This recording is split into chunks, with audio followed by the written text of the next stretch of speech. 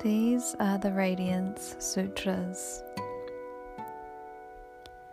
They are an invitation to experience the ecstatic depths of yoga as revealed in the Vijnana Bhairava Tantra,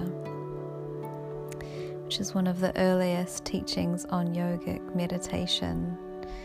And the name loosely translates as meaning the terror and joy of realizing oneness with the soul.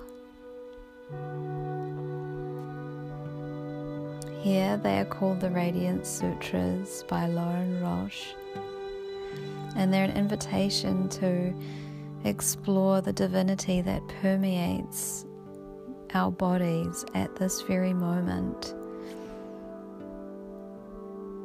giving us an understanding of the alchemical power of the Sanskrit language, as well as giving us an experience of yogic meditation and how it harmonizes all the elements of our being, and how it also connects us to the depths of all of the energies of life.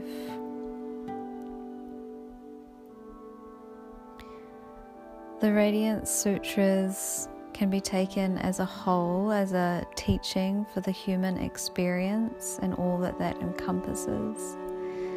And here we will be savoring one sutra at a time.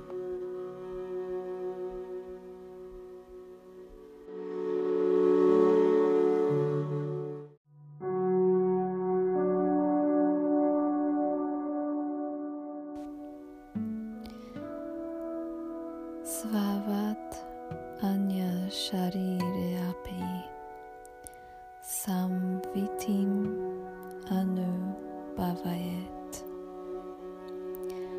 apeksham sva sharirasya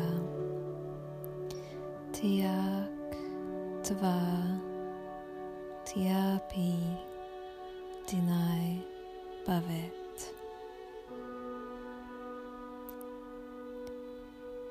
Extend your awareness into the bodies of other living beings.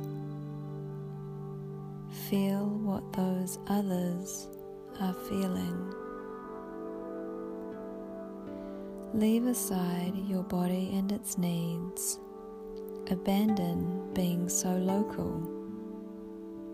Day by day, constrictions will loosen as you become attuned to the current of life flowing through all of us.